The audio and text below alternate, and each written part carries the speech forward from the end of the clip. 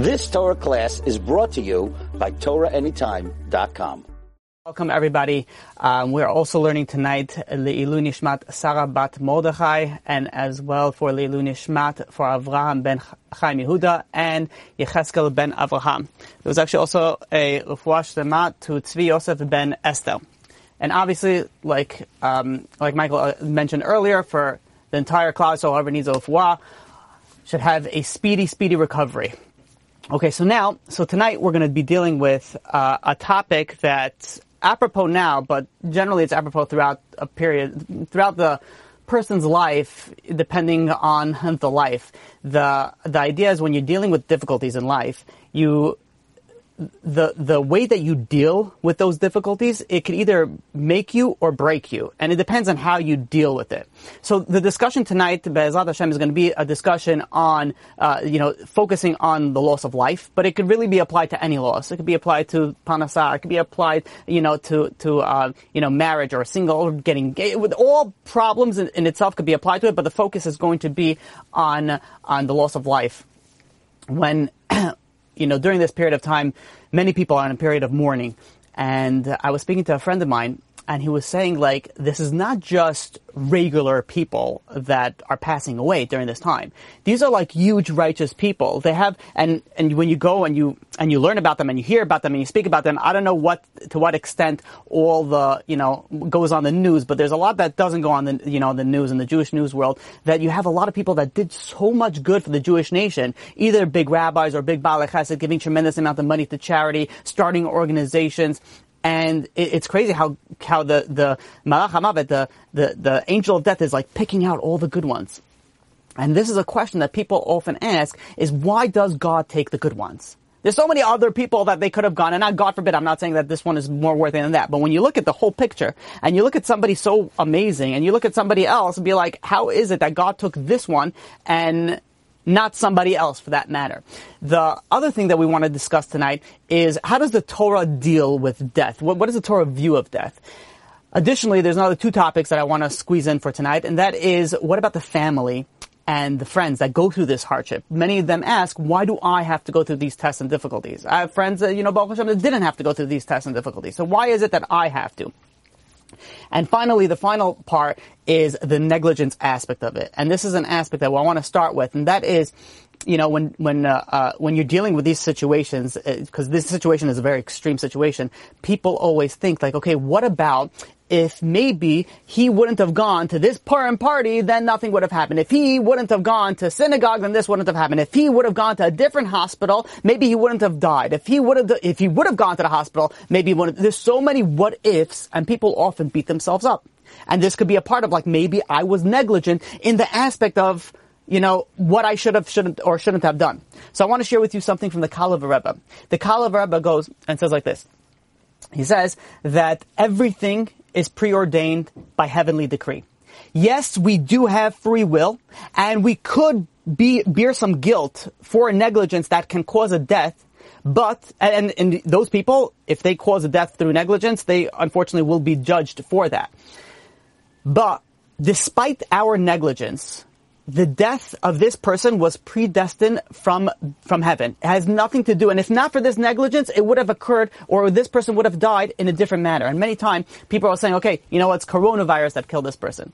Coronavirus was the method that this person passed away. But if not for coronavirus, it was this person's time, and it would have been something else. And it's very difficult when we go and when we bear difficulties that we really shouldn't be bearing on ourselves. In 1920s, there was a famous incident, unfortunately, that happened in Israel. And what happened was, to give you a little bit of a precursor on this particular situation, in the early 1920s, the yeshivas in Jerusalem were financially going through difficult times. So the rabbis went and decided they're going to send a rabbi by the name of Rabbi Balk to go and he was a very dynamic speaker, to try to raise funds for the yeshivas in Jerusalem. So he goes and he travels from place to place, gives his speeches, very dynamic, very inspirational, and then people go and donate to the institutions. One time he was in Chicago, and in Chicago he delivered this powerful, inspiring speech. And one person came up to him afterwards by the name of Yerachmiel Wexler. And this Mr. Wexler was very moved by this rabbi's speech, and he decided that he was contemplating he was going to move to Israel to open up a business so he could support the Jewish people of Jerusalem and of the area. So Yerachmiel went and he traveled to Israel. This is in the early 1920s. He traveled to Israel with his son, Yecheskel. And they went, and the first stop was in the famous Hebron Yeshiva, this yeshiva that was of a high level learning. And they saw there many Americans that are sitting there and they're learning over there, and they were so inspired. Yerachmiel Wexler the father was so inspired. He decided that his son Yecheskel should remain over there in the yeshiva to go and learn. Now, during the winter, and he was there during the winter of 1928 to 1929. 6 months after he arrived in the yeshiva, the local Arabs perpetrated this deathly massacre of the Jewish people in Hebron. And in there, 67 Jewish souls were taken. And Yecheskel Wexler was one of the victims. And when the family heard the news, they were so broken. They were so, they couldn't even see their son. It was so far away. During that time, the air travel wasn't like there is today. There wasn't any air travel. So they went, and the family sat Shiva in Chicago. The next, some time goes by, and the yeshivas in Israel, they needed some more financial support. So Rabbi Balk was again going to go to America to go and fundraise. And he said, fine, he'll go, but on one condition, he cannot go to Chicago. He said he went and he was indirectly caused his son, this famous, Yerachmiel Wexler, his son, to go to Israel. And because of that, his son died. He said, I can't see this person in his eyes and look at him because I caused his son to go to Israel. And because of that, his son is not here anymore. So they said, fine. They planned out his itinerary, and he wasn't going to go to Chicago. But God has a way of working things out. And when Rabbi Balk was in New York, he happened to meet this Mr. Wexler. And Mr. Wexler went and extended an enthusiastic greeting to him. And he says, Rabbi, I was looking so forward to seeing you. And I was wondering, how come you're not coming to Chicago? And the rabbi, he said, listen, I specifically asked not to go to Chicago. So he said, Mr. Wexler said, why? Why not? And he said, I indirectly caused, you to lose your son, and I feel terrible. How could I face you? And Mr. Wexler was like, what? Lose my son? He's like, you gave me my son. 20 years ago, when he was born, his soul was destined to remain in the world for 20 years. This is what the father is telling the rabbi.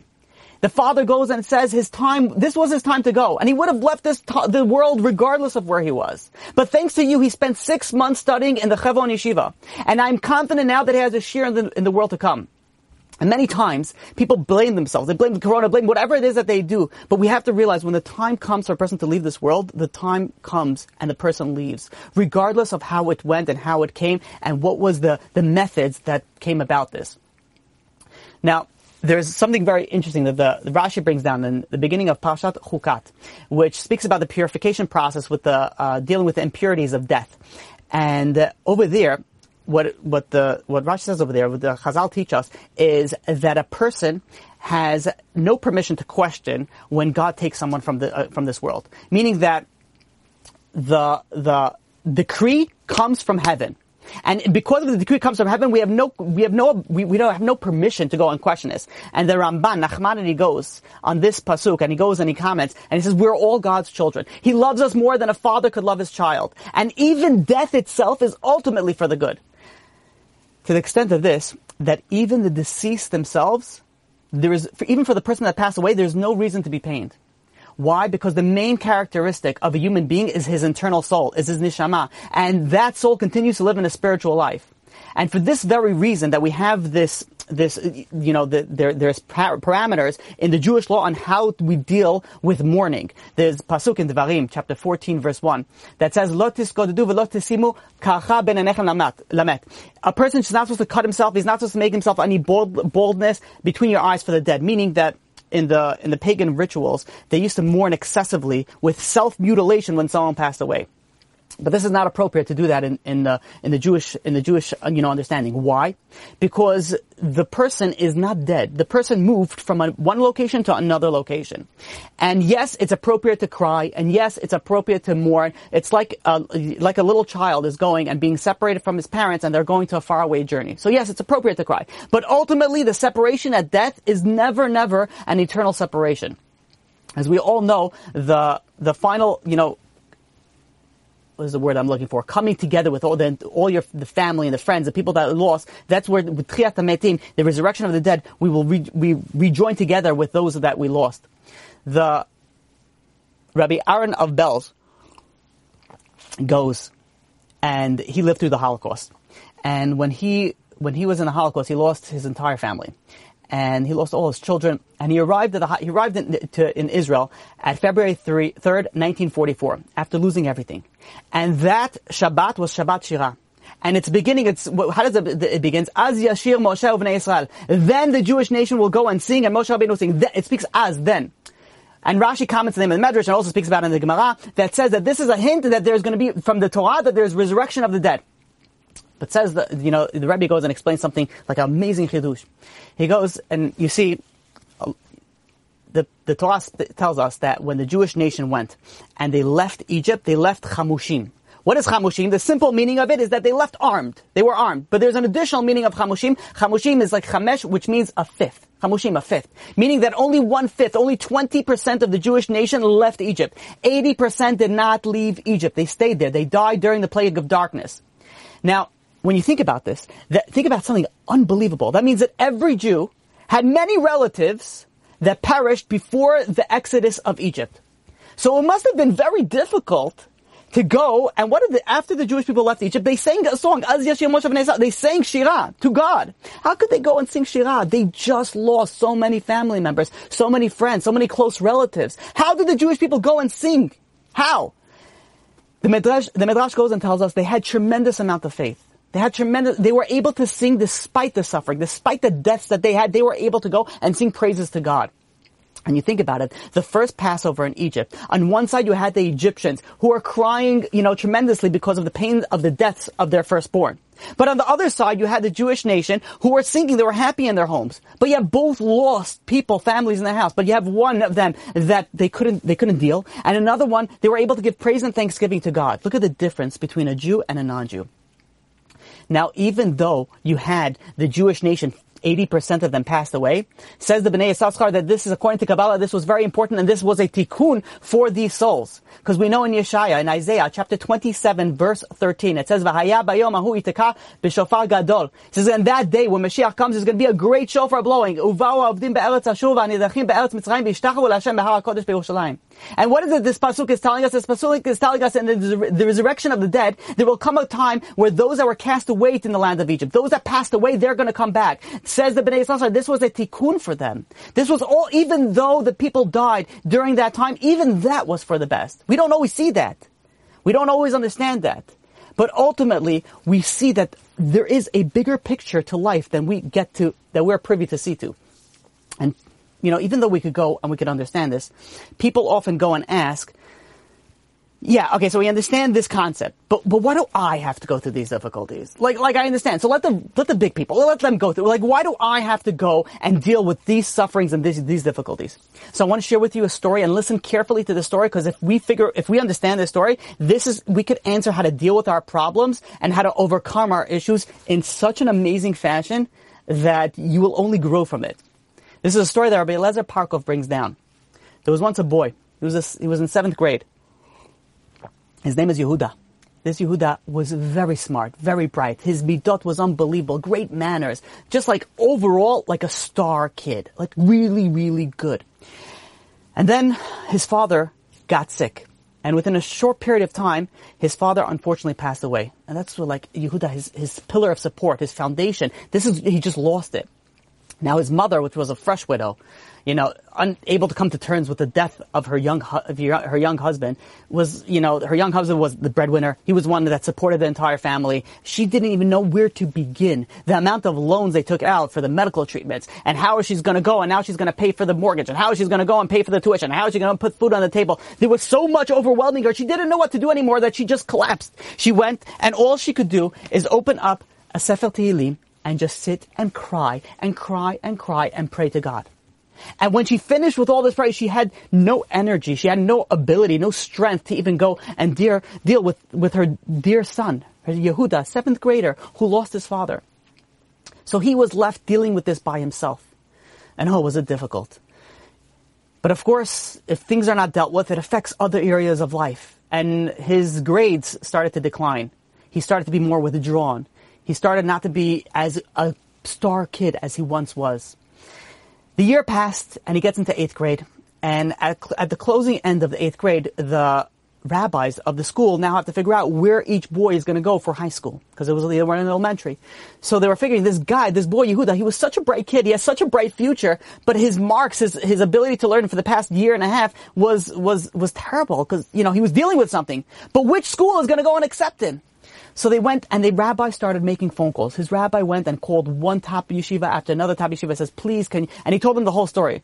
And every school said, listen, we understand it, but everyone gave a different excuse. It's not going to work for us. We're not really, accommodating to deal with this type of situation. You need to deal with a school that's able to. Everyone gave a great excuse. But so far, this boy had nowhere to go. So the rabbi was thinking and said, you know what? He says, what could I do? I'll have to send him to a second tier type of a school. But he said, I'm going to give it one more chance. There's a new school opening up. Let me try to see what goes on with this school. If it works, good. If this school doesn't work, this is the last resort, we'll have to place him in a lower tier school. So he calls up this rabbi, and he gives him the whole story. And he thought he was wasting his time. Which new school is going to deal with this problem? New school, you want to build up a strong foundation, a strong, reputation. You start with the top of the line. So this rabbi who's starting this new school said, you know what? Let's discuss it like this. He says, I'll meet with this boy. If I see that this boy is willing to go and grow and willing to that I will be able to help him, I'll accept him. But if he's not willing, if he's still very stuck in a situation that he can't get out of it, then I can't help him. So the rabbi on the phone said, that's amazing. Okay, I'll call the boy. We'll be by your house tomorrow night. The next evening, the rabbi drops off this 8th grader, Yehuda, at this rabbi who's opening up a new school. And he brings him in, gives him some food to drink, some food to eat, something to drink. And he goes, and the rabbi starts telling him, and he says, listen, he says, I know your situation. I know it's very difficult what you're going to. He says, I want you to tell me the whole story. Just tell me everything. But one thing that I need you to do is, I want to help you. I want to do something for you, but you need to help me help you. You got to go and you got to work together with me. So the boy felt some sincerity in his eyes, and he went and he told his entire story before this rabbi. And it started off with just tears and crying. And he speaks about his father and how his father learned with him, and his father was his pillar of support, and now he has nothing, and how could he accomplish anything? He has nothing to lean on in his house. And then he goes and he says, he starts explaining of his situation. The rabbi, after hearing his story, felt also tears falling down his cheeks. And he says, listen, he says, from what your rabbis are telling me, he says that you have so much potential. You have so much ability to go, and you're not even using a fraction of it. So he goes and he says, I want to help you, but will you work with me? Will you work together with me? So the rabbi goes, and before he continues, he stops for a second, and he says like a little silent prayer to God, like, please help me say the right things right now. And he goes over to this boy, and he brings him to the window. And he goes over and he shows this boy, there's a building that's being built right across the street. And he shows this boy all the construction crew around, but there's a building still up there. There's a construction crew still all around there. And the rabbi goes to the boy and he says, you see this building over here? And the boy says, yeah. He says, you see, it's a 20-story building. And the boy looks up and he says, yeah, I see, it's really tall. He says, the rabbi goes and says, there's a bunch of contractors that went. They purchased this building, and what they're going to do is they're going to tear this building down, and then they're going to build up a 80-story building. So the rabbi goes and he says, how come, if you think about it, why do they, look at this, it's a good building. There's already 20 stories on it. Why do they need to go and destroy this 20 stories? Let them go and build another 60 stories above these 20 stories, and here, you got yourself a 80-story building. So the rabbi goes and answers this question. He says, this 20-story building, if I go and if we go put another 80 stories on it, it's going to collapse. The foundations are not strong enough to hold 80 stories. They're strong enough to hold 20 stories. So what happens is that these contractors have to go. They have to tear down this entire building and then dig deep down, build strong foundations, and then they can build that 80-story skyscraper. So the rabbi goes over to him and he says, that the same thing happens with a person. when a person, the more you tear down the person, the deeper and deeper that you go, the higher and the sturdier that you could build this foundation. What God did to you is He sent you a burden. He sent you a difficulty. He ripped down your building. But why did He rip down your building? He's ripping it down because there's necessary preparation that you need to go to lay foundations for this tremendous building that God is going to build where you are. And if you go and you use this to build your foundation, you'll be able to build a skyscraper. And then the rabbi goes and says, and how are you going to do this? He says, if you could do mitzvot, and if you do good deeds, and if you're going to go learn, and if you're going to follow what the Torah says, this is the bricks by bricks that's going to build this skyscraper. So Yehuda is sitting over there, this 8th grader is sitting over there, and he says, okay, fine. I understand what you're saying, Rabbi. He says, but why me? Why does my building have to be so tall? He says, why do I have to go through such difficulties in life? Why did I have to lose my father? He says, why can't somebody else have that big skyscraper? Why can't I be like anybody else? With tears falling down his eyes, he's asking the rabbi, but why me? A question that we often ask God, why me? And the rabbi goes and he says, you see that building? He says, why are the contractors going and purchasing this expensive building to tear it down to build? Why don't they just go to the outskirts, let them go somewhere else, and let them go to the desert, and there they could build a skyscraper that has 120 stories for the fraction of the price? Why are they doing it over here? He says, you know why? It's because in this area of land, there's potential. In this area of land, the amount that they're going to bring back in profits are going to be 10 times as if what they do it in the outskirts of the city.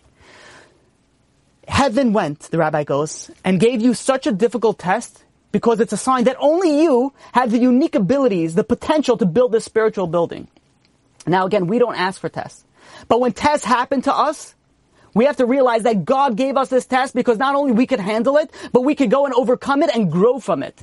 And people in life, we go through so many difficulties. Why did I have to be through this family? Why did I have to have this parnasah situation? Why did I have to marry this spouse? Why did I didn't get married? We're always asking these questions of why me, God? Look at everybody else. Why me? And you don't want to know why you? Because you have that potential that no one else has. You have the ability to overcome so much and only you have that. And when this boy, Yehuda, heard how his rabbi was talking to him, he was a changed man. This little boy, Yehuda, became this rabbi's student. He was his Talmid. But it was not because of all the Torah that he later learned in his yeshiva and his school. That wasn't the reason. The reason why he became his student is because of that amazing evening that he had with his rabbi. This rabbi changed this kid's life. This kid later became a huge rabbi, a huge Talmid Chacham, a Gadol in the Jewish nation. All from instead of breaking down from a test, he grew from the test. The ability of a person to succeed in dealing with all the difficulties that we didn't deal in our life, what does it depend on? It depends primarily on the way that he looks at them. If you look at it in a negative way, then you know what? You're not going to be able to deal with it. But if you look at it in the proper perspective, then you will be able to use the tools to help that person grow and develop and become a giant of what they can become. We see this when people left the Holocaust. People that left the Holocaust, when you look at the spiritual aspect of it, they went either one of two ways. They just threw religion away, or they went so strong with religion, they came closer to God. And you see the same person that went through the same concentration camp, that went through the same suffering, lost the same amount of people. How is it that one person just broke down and lost everything? Another person decided that, you know what, I'm going to build from this.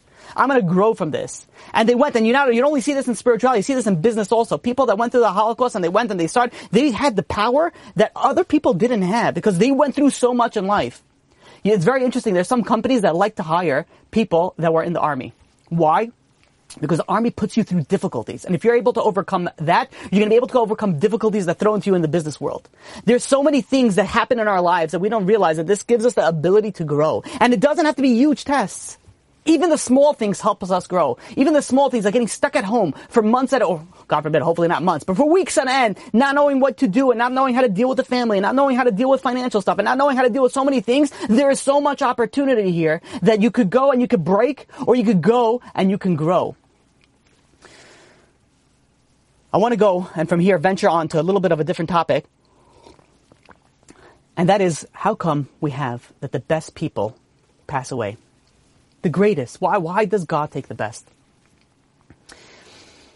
There was a story that happened in France that in this particular French city, which is about an hour drive from Paris, there was no kosher mikveh.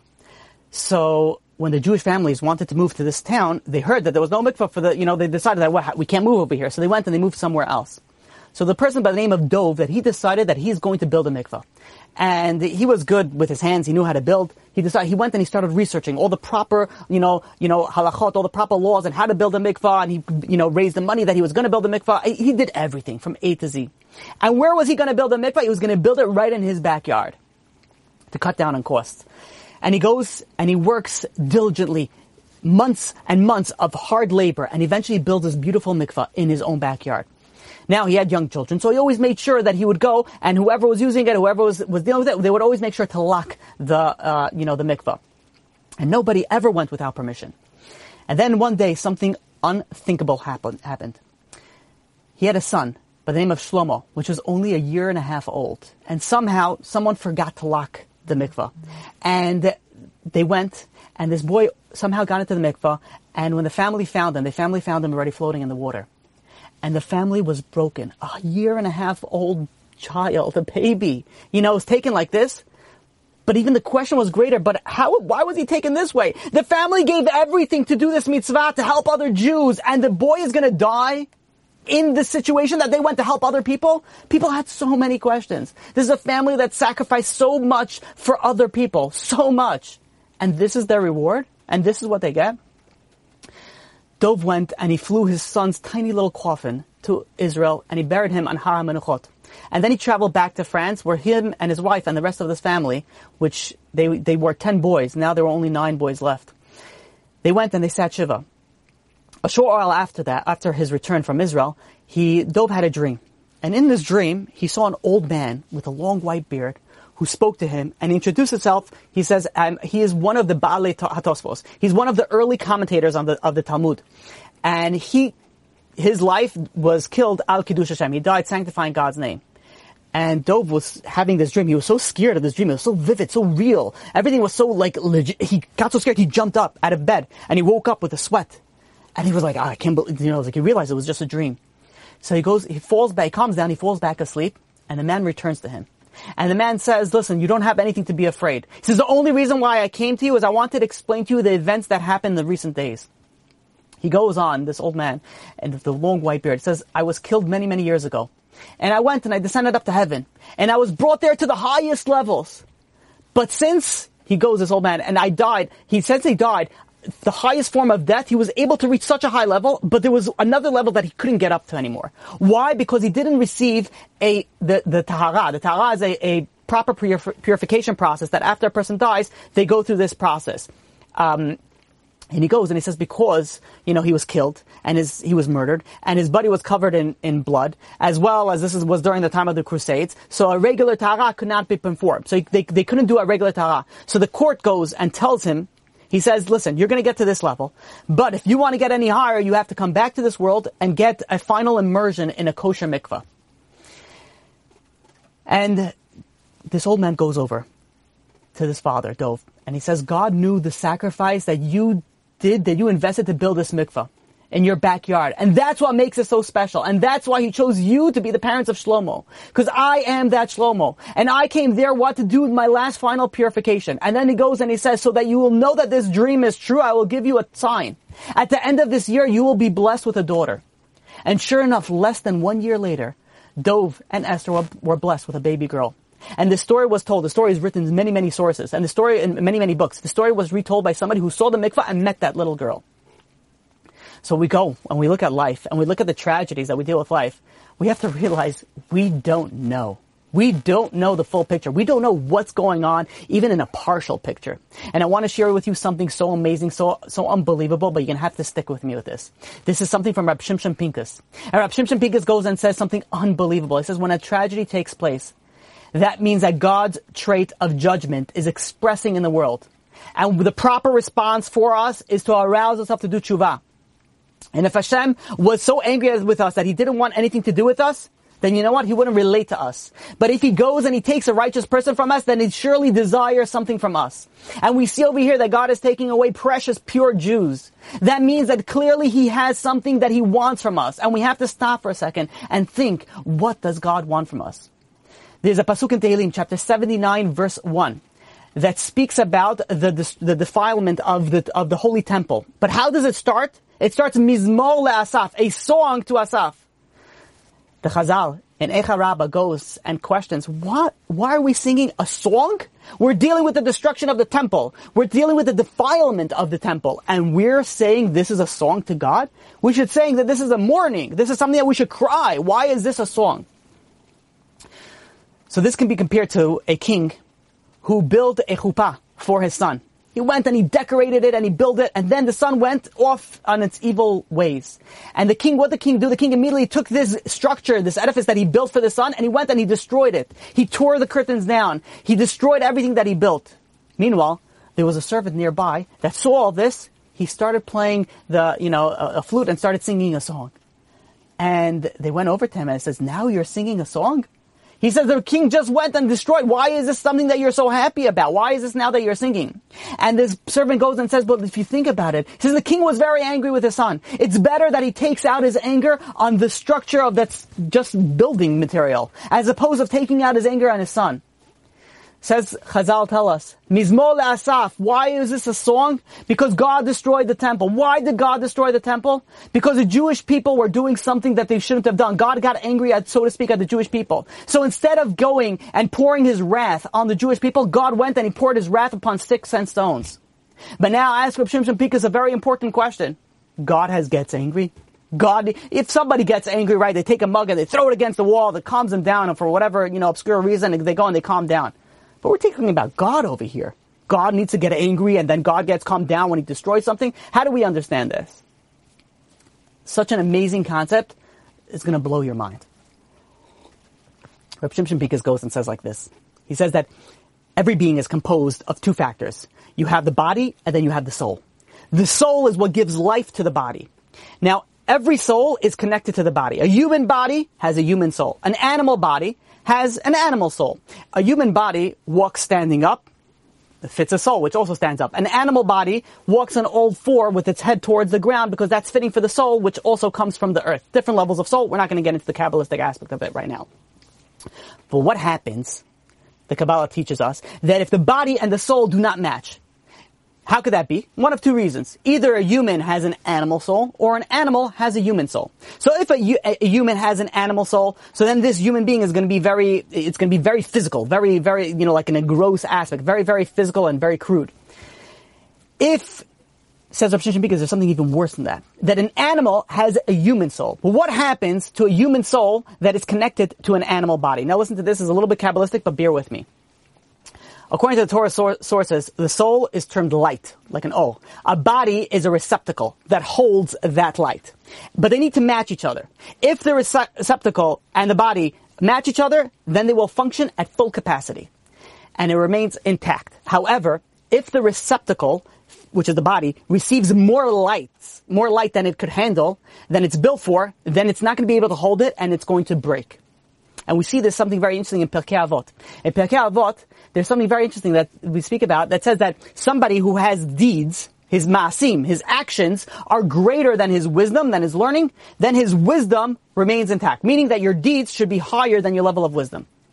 But if somebody goes and his wisdom is greater than his deeds, meaning he has a lot of wisdom, but his actions, his level does not compare to that. His wisdom is higher, his deeds are not that great. His deeds are lower, then his wisdom is not going to remain intact. What is this referring to over here? The wisdom is light. The deeds are a person's physical action. So when a person has wisdom that's greater than his deeds, then the receptacle, meaning the light, is greater than the receptacle, then the result, it will break. Let me explain it to you like this. Amazing clarity. Reb Chaim Brisker goes and he explains this as follows. Let's say a person has 5 portions of good deeds and 3 portions of wisdom. Meaning that the good deeds should be higher than the wisdom. And the good deeds are higher than the wisdom. So his wisdom is going to remain intact. He will survive in that aspect.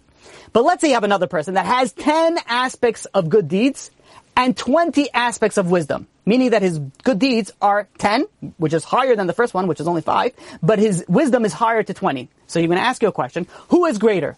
Is it the person who has more wisdom, because he has 10 aspects of wisdom, and the other person only has 3? Or is it the other way around? Says the Brisker Rav, he says the second person is inferior to the first person. Why? Because the second person has greater wisdom. With greater wisdom comes a greater obligation.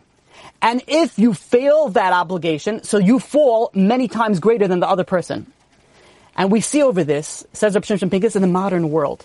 We see over here that the wisdom is greater than the deeds is taken to extreme over here. You see over here, there's at this day and age, the connection between what a person knows and who he is so far apart, it's crazy. We have over here people that could excel in knowledge. It could be a professor, an engineer, an inventor, a doctor, a lawyer. It could be at high intellectual levels. Could figure out how to reach the moon, how to fly, unbelievable stuff. Yet the basic nature remains despicable. The Zohar goes and says that in the 6th millennium, there is going to be great wisdom, great gates of wisdom that's going to open up from heaven and it's going to be coming down.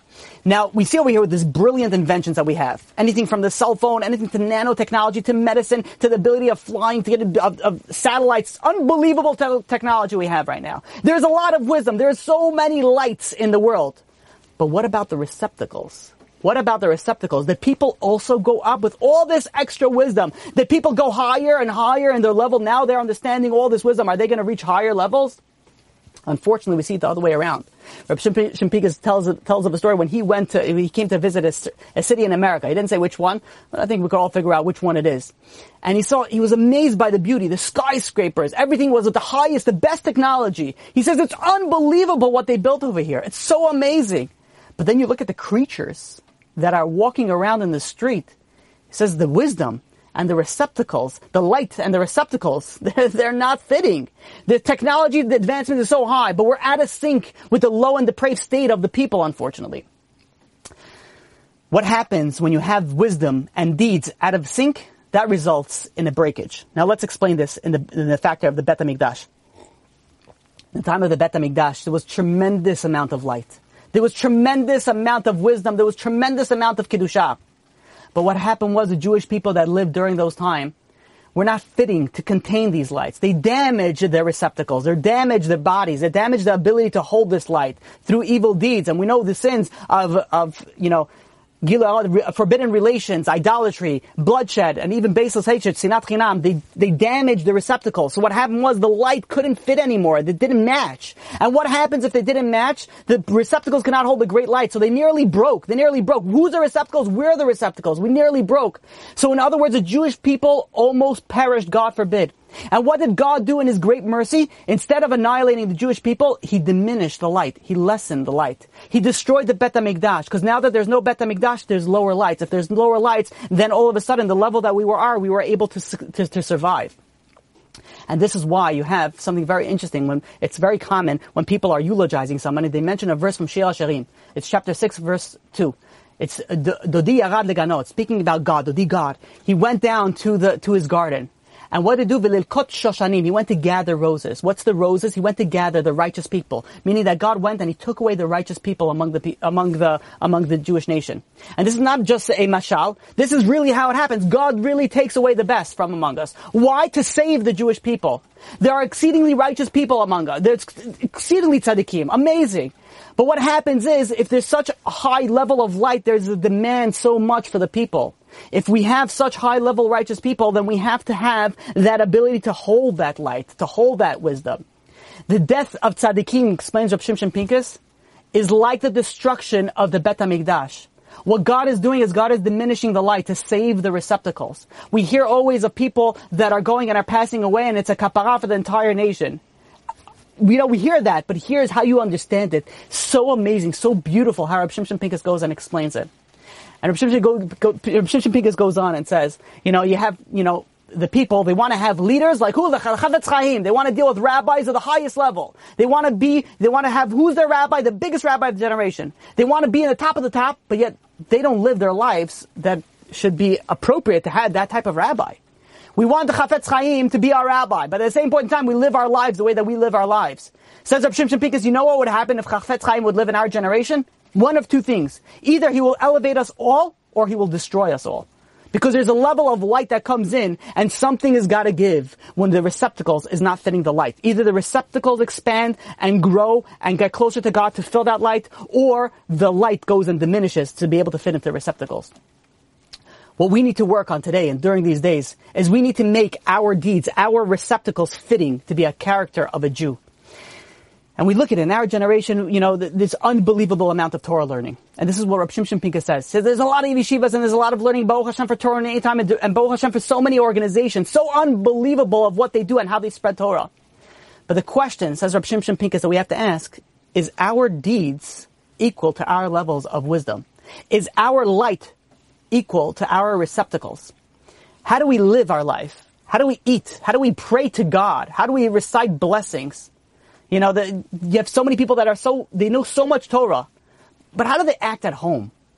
Do they scream at their family members? Do they abuse the family members? Do they get angry at home? What about business? Are they honest in business? What about dress? Do they dress like a religious person? They know all the knowledge. They know what they need to do, but do they act like that? Do they keep Shabbat the way that it's supposed to? Do they guard their eyes the way that it's supposed to? What we need to do is we need to concentrate and think, how are we going to go and expand our receptacles? And what happens if we expand our receptacles? Then God could send us some more light. But I'll tell you something amazing, something fascinating, that it could actually go and prolong your life. There was once a secular Jewish boy that was in the Israeli army. And once he finished the army, he was very, very intelligent. He had success for his future. And after he finished the army, he was figuring out what to do, and he felt unsettled. He felt, sort of a lack of fulfillment in his life. And somehow, from a secular family, secular life, he ended up in Bnei Brak, in Yeshiva Nesivos Olam. He ended up learning in this yeshiva. And he made tremendous strides in his learning. Within a short period of time, he focused so much, he worked so hard in his learning, that he went from a secular boy to one of the highest boys in the yeshiva, in the learning-wise. And then suddenly, out of the blue, he fell ill. He had a cancerous growth. And unfortunately, a few months later, he passed away. And there was a rabbi that was going to go and was going to give a eulogy, give a hesped by his funeral. And this rabbi's name was Rabbi Yechizkiyahu Meshavsky. And he went and he decided, how is he going to speak to a family that's secular? They lost a boy. What is he going to tell them? He decided he's going to go and consult with Reb Chaim Kanievsky. And he goes to Reb Chaim Kanievsky, and the Reb Chaim Kanievsky goes and instructs him as follows. I'm going to quote to you what Reb Chaim Kanievsky said. Reb Chaim Kanievsky goes and says, this boy was surely destined to die at a younger age. But God saw deep inside his heart that he had a tiny seedling, a tiny aspect of tshuva that were beginning to blossom inside. He therefore bestowed upon him an additional years of life as a gift. And in this period of time, this boy became a Baal Tshuva, became a Talmid Chacham, and he merited to die as a Ben Torah after his soul was purified with sufferings of Yisurim that he went through. Reb Chaim Kanievsky goes and finishes. This is exactly what you should say at the Levaya. Now, Rabbi Mishkovsky is going to be like, okay, fine, I believe the rabbi, of course. The rabbi saying, I believe. But how am I going to go and say this in a secular family that it's unbelievable. But he was thinking, he says, you know what? The Gadol of the generation, the biggest rabbi told me to say this, I'm going to say this. He gets up and he repeats exactly what the rabbi told him to say at the funeral. And after he finished speaking, after the funeral started dispersing, another rabbi, which was present at this funeral, his name was Rabbi Noah Hertz, he grabbed Rabbi Mishkovsky's arm and he says, come, let me bring you to the Father. Let me introduce you to the Father. And he's like, and before you know it, he's in front of the Father. And the father was so overwhelmed with emotions at that time. And the Rabbi Mishkovsky thought, who knows what he's going to throw at me right now, saying that his son was supposed to die earlier and all that. The rabbi, the secular father, goes over to him and he says words that blew him away. He says, you don't know how right you are. He goes and he started waving his finger at the rabbi. He said, several years ago, my son was in the army and he was assigned to enter Lebanon. And he was assigned to enter in a certain tank with other soldiers. And then suddenly, the commander approached him and started screaming at him, who told you to get into this tank? You're not supposed to be here, you're supposed to be in a different tank. And he pulled him out of this tank and he put him out to a different tank for no reason. That was his group, that was his tank. He doesn't know why he did it. But he had to follow his superior officer and he went outside. He said, as soon as that tank started its journey, there was a shell that exploded in and everybody in that tank died. And the father, with tears in his eyes, is saying, he's like, you're 100% correct. There's so many hidden things that we don't know. But what caused, says Reb Chaim Kanievsky, what caused this prolong of life, the ability to go and say, you know what, I'm going to change myself. we're living in a situation right now that's very difficult. And everybody's very scared of what will be. You want a skula? You want something that what can prolong your life? Take upon yourself something. Do tshuva. He had, what prolonged this life? Just a thought process of tshuva. Reb Chaim Kanievsky said, gave this boy a gift of additional years. There was a 19-year-old girl who took, unfortunately, ill, and 3.5 months later, she passed away. And the family, dealing with a loss of such a young person, the family had a very hard time dealing with it. And the sister had a dream. And, the family was like, okay, fine, dreams. They weren't into dreams, but the dreams was like so legit. They went and they decided they're going to ask Reb Chaim. You've just experienced another Torah class brought to you by TorahAnytime.com.